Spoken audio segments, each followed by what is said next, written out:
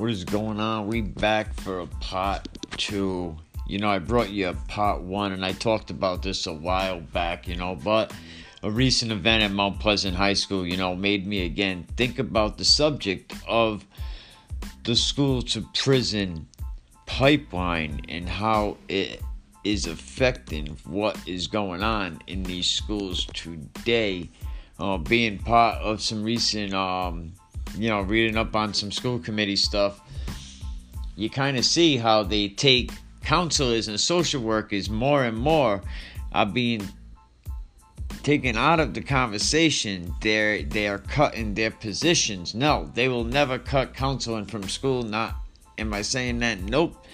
But they are putting more police inside schools to handle the discipline. Again, go check out part 1. We talked about that, back, let's say, in the 70s, only 1% of principals reported police presence even in the schools.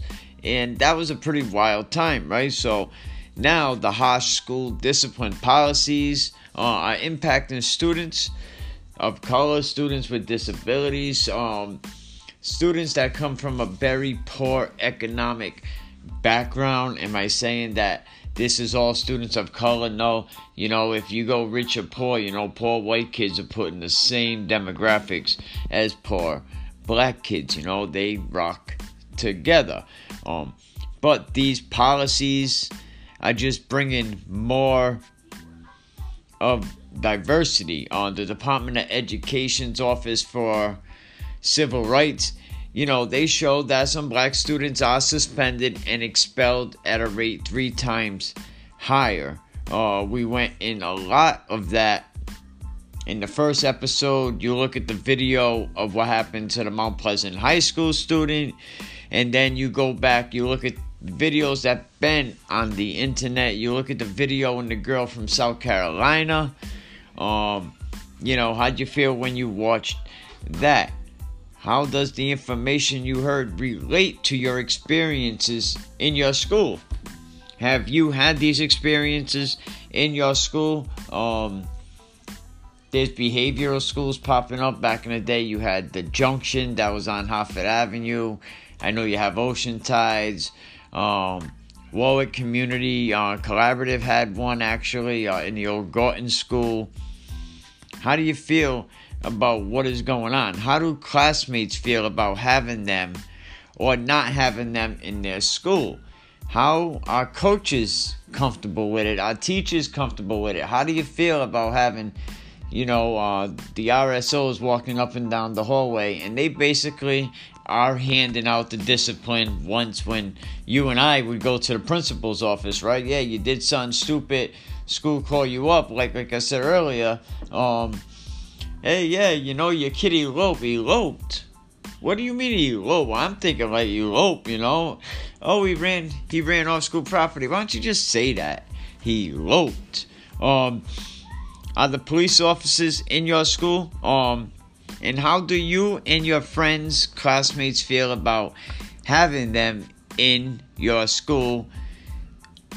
We're going to get into some information earlier from Mount Pleasant High School where there's some organizations that are saying that we are doing just fine without police in our schools. Private schools don't have them in there. And do you also think that race goes into the disciplinarian that is going on inside the school? What do you think should happen with students who talk back, who are disrespectful to teachers? I mean, right now, they're being arrested. It's like, what happened? I can't say what I want to say. And then it just goes a lot deeper, than that. How do you think the school to prison pipeline even works? Let me know.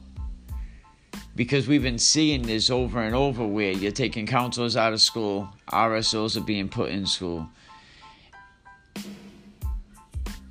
And just the kids are getting in trouble, so eventually they probably end up dropping out of school. What do you think that the administrators and the school resource officers should even do differently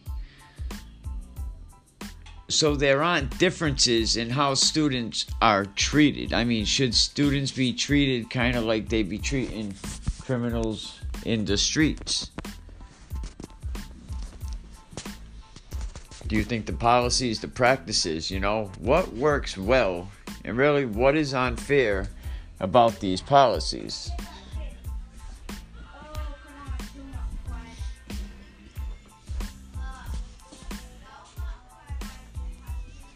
Should there be additional resources? I mean, I'm curious what the numbers, student referrals to law enforcement is in each state, right? Are these stats, will there be a disparity? Should we write a letter to your local congressperson to share our information? Should we go up the chain? Stick around, because coming up next, we're going to see what happened at Mount Pleasant High School. It's just, and I know a few years back, kids at Central, they did a protest. They walked out of school. But we'll be back with that. Stick around, man. It's your boy Mikey. We just talking about what others won't.